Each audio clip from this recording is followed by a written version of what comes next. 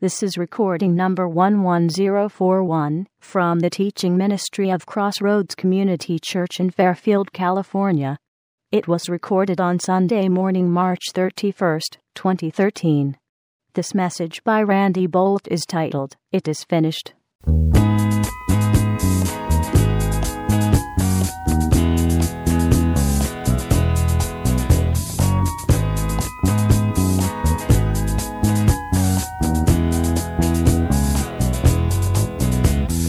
Now let's turn to Luke chapter 4, and we're going to start reading at verse 16. And while you're turning there, I'm going to tell you a couple of stories. There was a time in my life when I really wanted to be a carpenter. I was really attracted to that trade and actually did, for a period of time, try to make my living as a carpenter. I wasn't extremely successful at that, but I gave it a shot. Problem is, I am the most clumsy person in the entire world, and I barely made it out of my attempts to be a carpenter alive. And I won't regale you with all my near-death stories, but I will tell you just two or three. One, I was on a commercial building, kind of like this one, if you could sort of imagine. This used to be just a warehouse, and it's separated. The warehouse portion is separated, used to be separated from the office section by one wall. We've made a lot of modifications to this building, but I was in a building like that. It was a big warehouse, and up in front was an office area that had dropped ceilings, if you know what that is, where there's T-bar and then there's ceiling tiles that are resting in that, sort of a false ceiling, and a wall that separated the two sections. And I was working with a crew in the warehouse to dismantle some big shelving that they used to have. It was a storage place.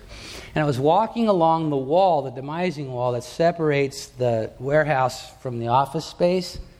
And you can imagine what started to happen. I lost my balance and fell through, crashing through the ceiling into someone's office, and was dangling there like a marionette from the phone lines that had been draped across the ceiling.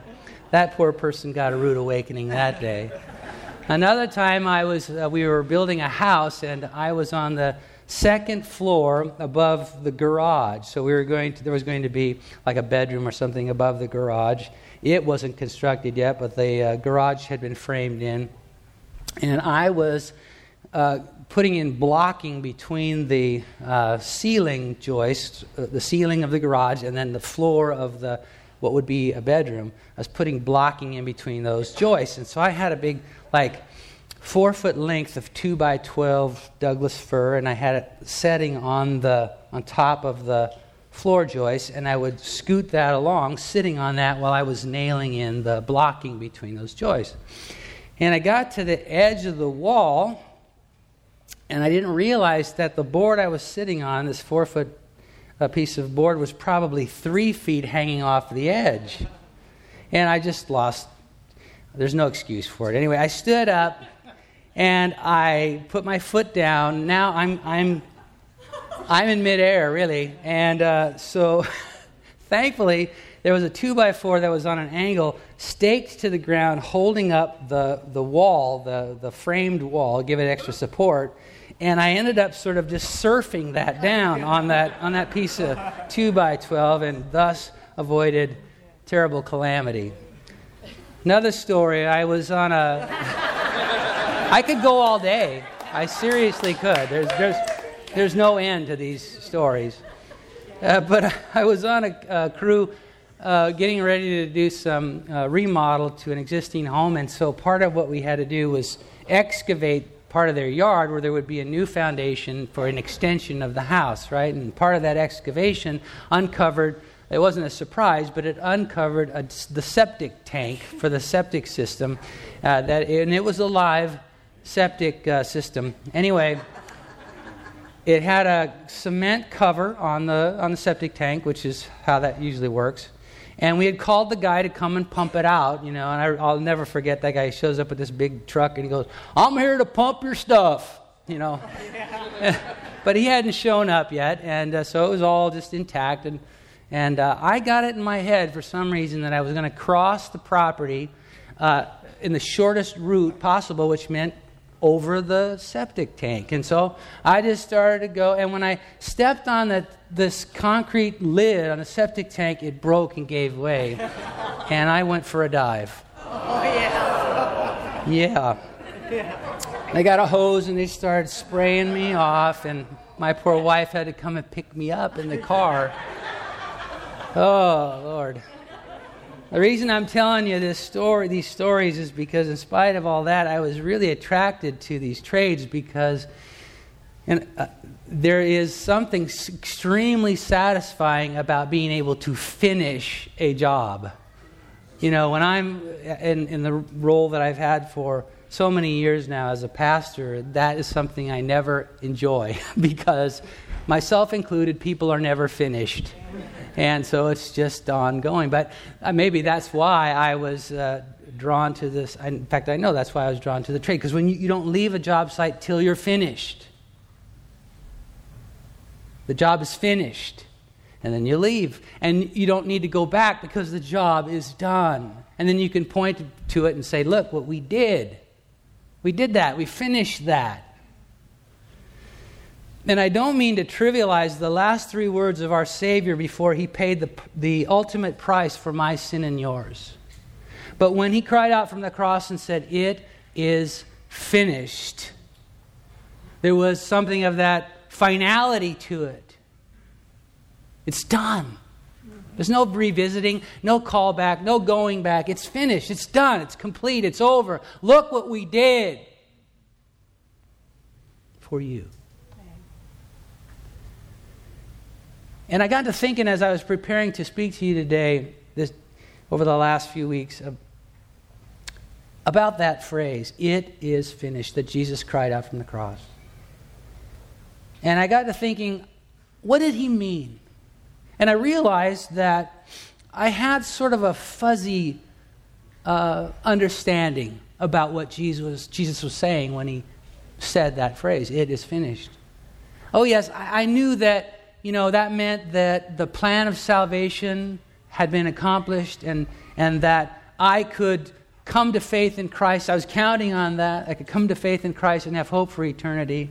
I knew that God's eternal plans for the redemption of mankind were completed. I could grasp it theologically, but I realized that I was not entirely clear on what He meant when He said, "It is finished." And so I began to ask Him about that. And I felt the Lord directing me to the passage I asked you to turn to a minute ago in Luke chapter 4. Jesus, at the beginning of His ministry, was visiting the synagogue in his hometown, which was his practice, we're going to read, on the Sabbath. And a very normal occurrence took place where they asked him to read from the prophets. And as a member of the local synagogue, it would be expected that eventually it's going to come around to your turn to give the reading. So he got up and he took the scroll of Isaiah and turned to chapter 61, and he read from Isaiah 61 a prophecy that now Luke, the writer of the book that you have in front of you, recorded. And in my paper Bible, my analog Bible, it's in red because Jesus was saying it. He was reading it. And I want you to follow along with me as we look at this scene. We drop into this scene in the synagogue in Nazareth. So he came to Nazareth where he had been brought up, verse 16 says. And as his custom was, he went into the synagogue on the Sabbath day and stood up to read. And he was handed the book of the prophet Isaiah, and when he opened the book, he found the place where it was written, and now he quotes. "The Spirit of the Lord is upon me, because He has anointed me to preach the gospel to the poor. He has sent me to heal the brokenhearted, to proclaim liberty to the captives and recovery of sight to the blind, to set at liberty those who are oppressed, to proclaim the acceptable year of the Lord." Then he closed the book and gave it back to the attendant and sat down, and the eyes of all who were in the synagogue were fixed on him. I wonder if the people there that day began to know something they really didn't know yet. Their eyes were fixed on him. There was something about the way that he read these words that was different than when it's been read before in this synagogue. Their eyes were fixed on him. And he began to say to them, today, this scripture is fulfilled in your hearing. He was talking about himself. He was reading words that had been penned under the inspiration of the Holy Spirit by the prophet Isaiah hundreds of years before. And now, in the presence of these humble people in the city of Nazareth, in that local synagogue, he was saying, this is what I've come to do. This is my job. The Spirit of the Lord is upon me because He has anointed me. He has assigned me, is another way to say that.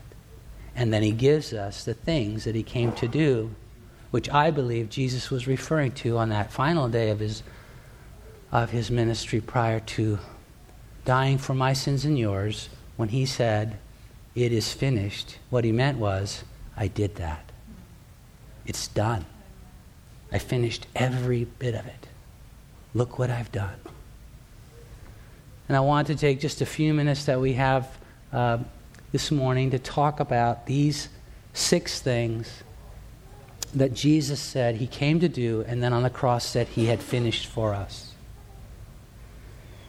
The first was, He said, I have the Spirit of the Lord is upon me because He has anointed me or called me or sent me. He has assigned me to preach the gospel to the poor.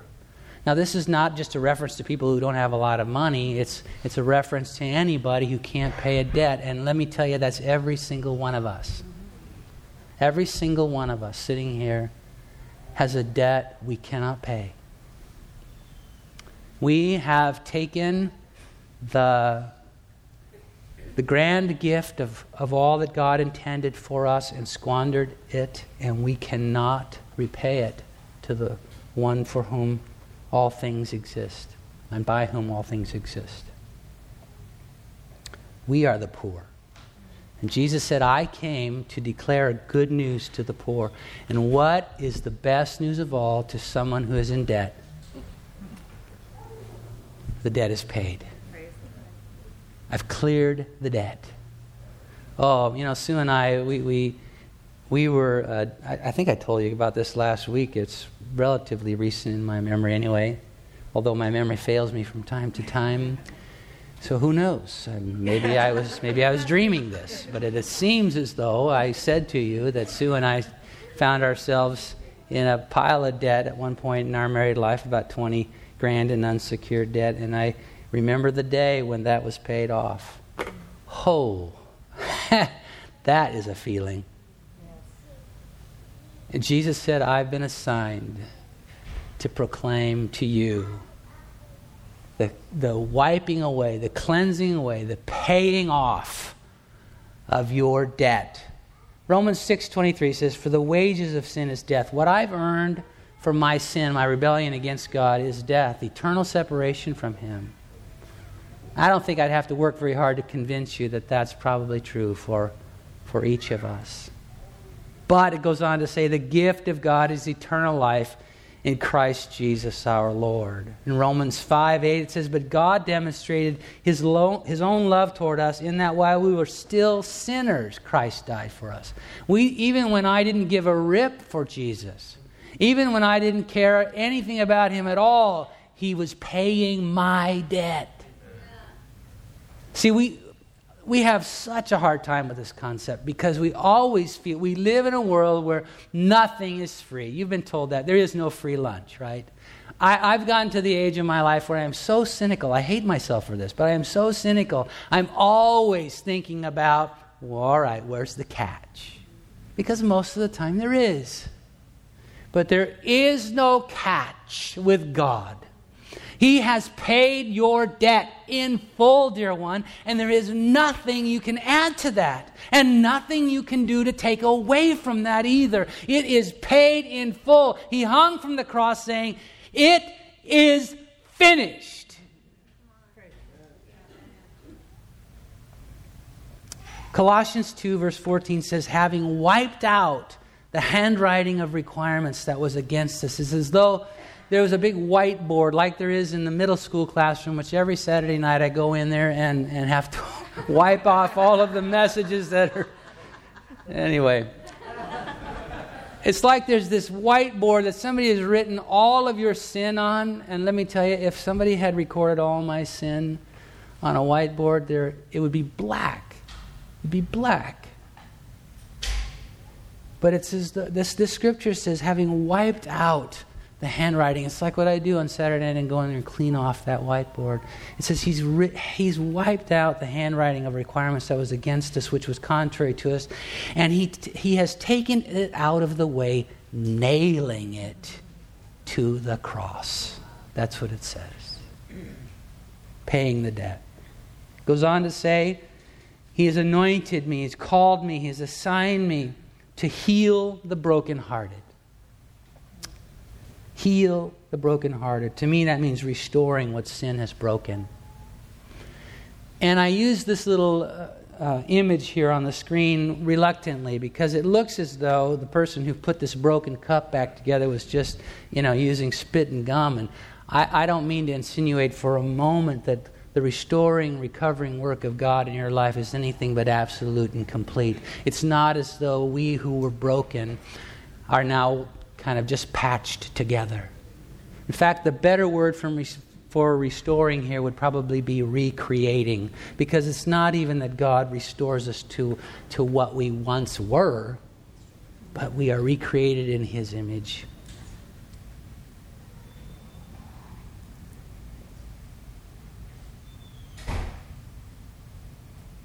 Whatever's broken in your life, whatever isn't working, the reason for that is sin. Yours and the weight of sin that is on this planet because of all of our iniquity. But Jesus has come to restore, to rebuild, to recreate, to fix every damage that sin has caused. You've given up on some of the things that are broken in your life, and you've just assumed, okay, well, this is just my life. This is what I'll live with forever now. God doesn't see it that way. Jesus said, I have been sent to declare or to heal the broken. I've come to heal the brokenhearted. It is finished. The third thing that it says here, as he was quoting from Isaiah, it says that I've been assigned to, the Spirit of the Lord is upon me because He assigned me to proclaim liberty to the captives. He has come, dear one, to unlock the shackles. Now, my wife is giving me a reprieve from dog ownership presently. And my sincerest desire is that will go on forever. Not likely, because she loves dogs. But I do remember when we had dogs that, it would fall to me on occasion to have to walk those dogs, my least favorite thing in all the world. I mean, really, seriously, carrying around a bag of poop around the neighborhood, what is it? It's love, baby, love. It may be love, but it is not my favorite thing to do. Anyway, I remember thinking one day when I went to get the dog to take her on the walk, that I took the leash and I snapped it to her collar. And I remember thinking about that sound, the click, that leashed her to me. And it was like the Lord, I wasn't looking for it, it was like the Lord spoke to me and said, most people don't hear that sound. But most people are leashed. The enemy has worked his way in and around your life in such a way that he has got his hooks into you, and where he pulls, you go. It's no longer temptation, because your choice is gone. It has become bondage. And bondage is another thing. Bondage is he pulls and you go. And that click often gets missed because he's very good at the, misdirection. Never mind about what's going on over here. Just mind your own business, and snap, it's there. And most of us, I have people come to me very often, find themselves reached a point of desperation in their lives to see some of these tendencies that are destroying them and ruining their life dealt with, and they don't know where else to go, and I'm sort of their last resort, so they come to me. And it's amazing how often they will use this word. And it's not as though, I don't coach them to say this word, and I'm sure that, I'm quite certain that people don't get together in little huddles away from where I am and say, I know, when we go to see the pastor, this is what we'll say. I'm sure that probably doesn't happen. But what does happen with great frequency is when people come to see me, they will say, Pastor, I feel stuck.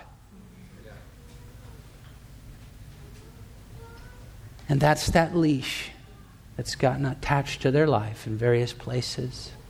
And they no longer feel free. They feel bound. They don't know how to describe it. They don't know what to do about it because they have tried. By the time they reach me, they've tried everything there is to try. And one of the reasons why all of their attempts to unleash themselves fail is because most of us end up just dealing with the symptoms. We want to cut the leash off upstream, and that doesn't accomplish anything. When Jesus said it is finished, he wasn't talking about some sort of Band-Aid approach, some sort of, hocus pocus. He was saying, look, I have come to declare liberty to the captive. Liberty. Not coping mechanisms, not some kind of ways to just sort of get along. I've come to declare liberty to the captives, which means I'm ready to take you right to the root where that thing is snapped to your collar. And I am able to set you free. And dear one, when you're ready for that, he's ready to meet you there because it is finished. It won't be easy. That's tough stuff. To let Jesus wade in and take you to that place that you keep wanting to pretend isn't there. But he's ready when you are, because it is finished. Goes on to say that he has assigned me, the Spirit of the Lord is upon me. He's assigned me to declare recovery of sight to the blind. He's come to lift the darkness. I don't know about you, but there have been plenty of times, plenty of seasons in my life when I felt as though I was groping in a dark place and I didn't know which end was up or down. I didn't know which way to go. Where I felt lost and confused. Jesus waded into this world of darkness to undo it. Jesus waded into this world and said, I am the light of the world. He who follows me shall not walk in darkness, but have the light of life. And in 2 Peter it says, so we have the prophetic word, this Bible you hold in your hand or on your lap. We have this prophetic word confirmed, which you do well to heed as a light that shines in a dark place. So while you're still groping in your darkness, and many of you here this morning, I would venture to say, not because I know anything specific about you, just because of the size of the group, that there are a number of us here that are groping in darkness. I don't necessarily mean you're on your way to hell. I just mean you're lost. And in 2 Peter, he says, we have this prophecy that's like a light shining into that dark place. Dear one, watch for the candlelight. It's shining into your dark place today. And it says there that we have this light shining in a dark place until the day dawns and the morning star rises in your hearts. Dear one, I want this to be that day. I hope you do too. And I know someone who also does, and his name is Jesus, because he said, I've come to do that. I've come to light their darkness. It is finished. Then he went on to say, I've been assigned, I'm under the Spirit of the Lord, I have been assigned to set at liberty those who are oppressed. And this kind of sounds similar to what we read a couple of sentences ago, where it says, I've come to liberate the captives. Here it says, I've come to liberate the oppressed. And they're really two different things. And Luke, who was a physician and very methodically minded, very systematic in the way he approached things, he didn't add this just on a whim. This is important. It's essential. He meant what he said. He put it here as a distinct work of Jesus. Part of what Jesus was saying he finished on the cross was to set at liberty those who are oppressed. And that word oppressed, literally translated, would be crushed. Crushed. That's different than being snapped to a leash. That's different than having the enemy have his hooks in you and manipulating your life. But you know what it feels like to have life crushing in on you and crowding you into a smaller place where your life is very, very claustrophobic. One of the ways that you might be able to think about this differently is, you've all heard the phrase, the elephant in the room, right? How many of you have heard that? The thing that's crushing you, dear one, the thing taking up all the oxygen in your life, the thing that just keeps bearing in on you and pressing you into a corner, is the elephant in the room, the thing you don't want to acknowledge, that everyone else can see. My wife periodically can point out the elephants in my room when I'm not ready to hear it. But I'm glad she's there, because the Lord wants to tear down those walls. Those things. Look, I'm a Star Wars fan. I can't help it. I can't think about this without thinking of the trash compactor scene. and Han Solo saying, we're all going to get a lot thinner as the walls are closing in on it. But we know what that feels like. And Jesus went to the cross to deal a death blow to that, so that we could come out from that tight, closed-in, crushing effect of the elephant in the room. Finally, he said, I've been assigned to proclaim the acceptable year of the Lord. And that was a reference to the year of Jubilee. That's what everybody that heard him say that day, they knew what he was talking about. That's what Isaiah meant. He's talking about the year of Jubilee. If you don't know, the year of Jubilee was as God was giving instructions to the people of Israel on their way from slavery in Egypt to their home in the Promised Land, he was giving them instructions about how they were to live in a way that was honorable to him and would cause their lives to work best. And one of the things that he said to them was, every 50 years, everybody's debt is paid. All property returns to its original owner. Everything is reset. Wouldn't that be great? Wouldn't that be? You just wake up one day, tear up the credit card bills. All the money that you have spent on your mortgage over the last 50 years comes back into your account. Oh, man.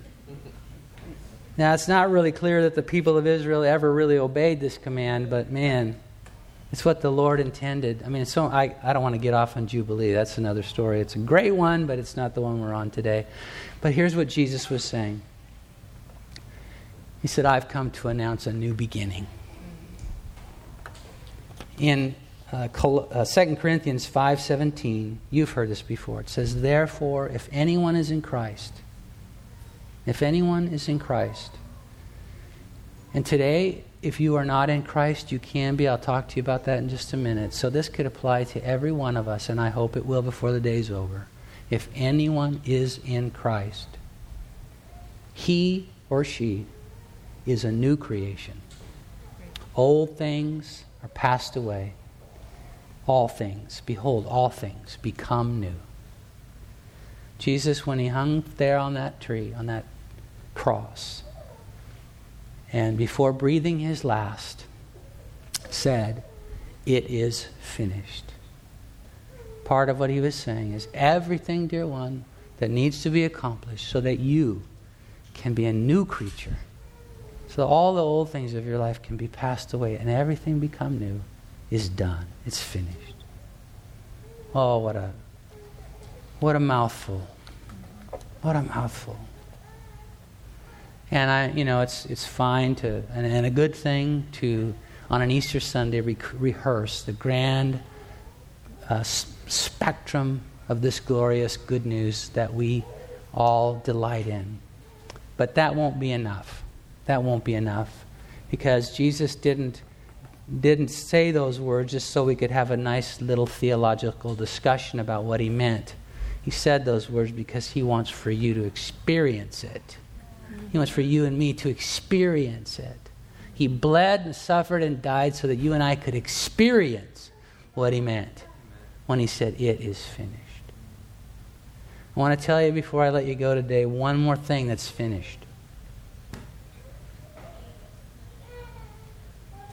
One more thing that's done and complete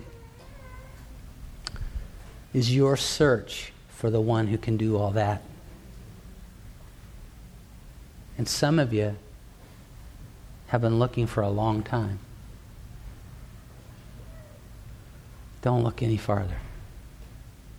The Savior we worship today, he's the one who can do it all, who has made it possible for you to have your debt of sin paid, to have your brokenness restored, your shackles unleashed, your darkness turned to light, the walls that are closing in on you broken, and for you to have a new beginning. That's the one we worship today. His name is Jesus.